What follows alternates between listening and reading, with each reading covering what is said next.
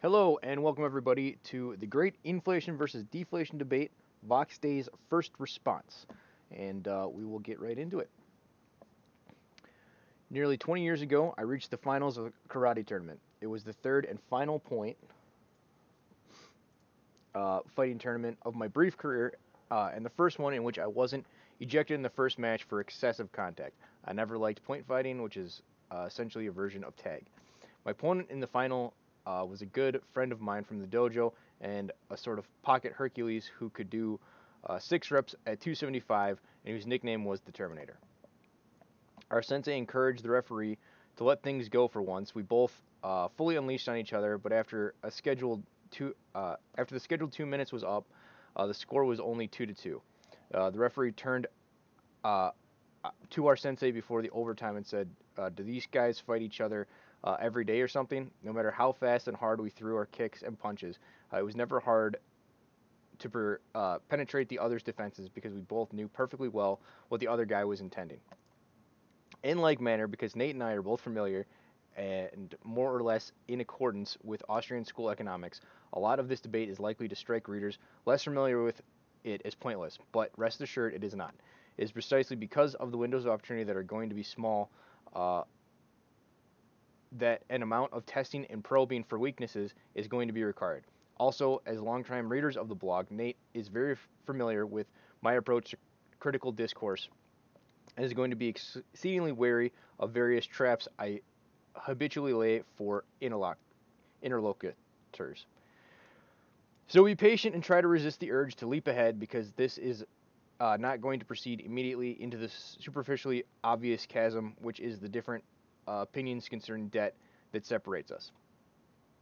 In his first response, Nate indicated his acceptance of the monetary tradition of Turgot with two critical addenda. He writes, "Note that nowhere in either of Vox's proposed definitions do we find a critical factor.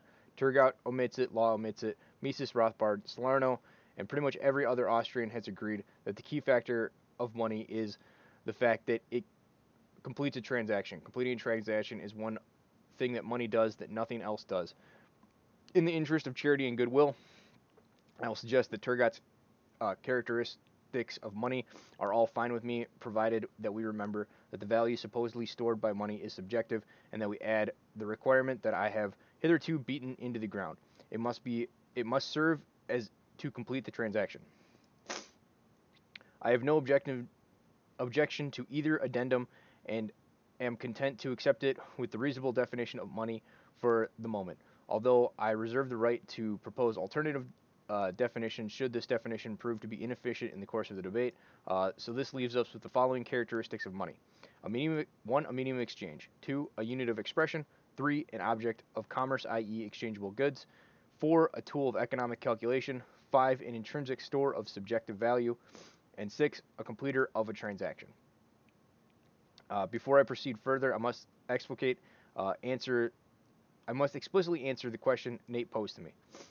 Lots of things store value. Lots of things can be used to estimate value. Lots of things can be employed to add in an exchange. Money does all of these, but money is the only thing that does all of these things and completes the exchange without creating a need for another transaction. True or false? Again, for the sake of argument and the interest of charity and goodwill, I can only answer one way. True. Armed as we are now with the expanded definition of money, we can proceed to begin the to begin considering the question of the money supply.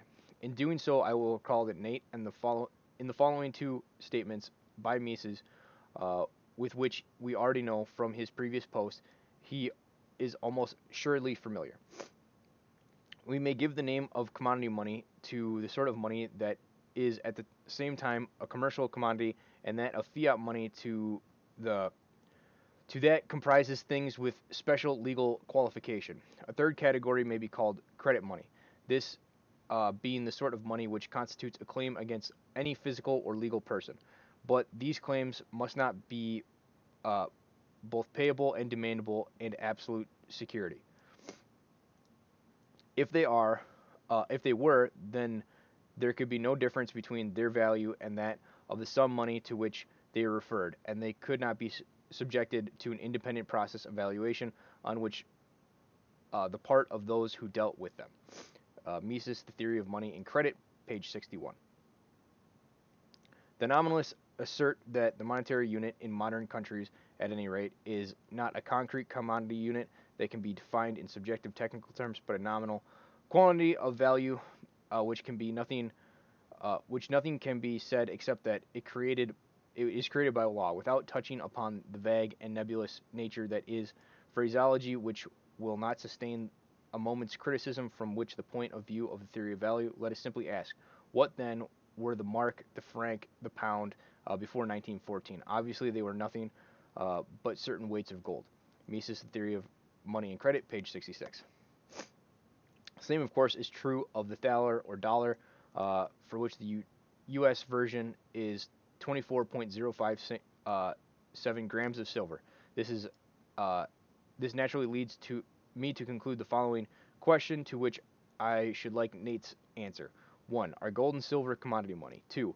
Are the Federal Reserve notes in both cash and deposit form commodity money or fiat money? Does TSM2 represent your definition of money supply? And 4. What is the various components of TSM2, commodity money, fiat money, or some combination therein? That concludes Fox's response.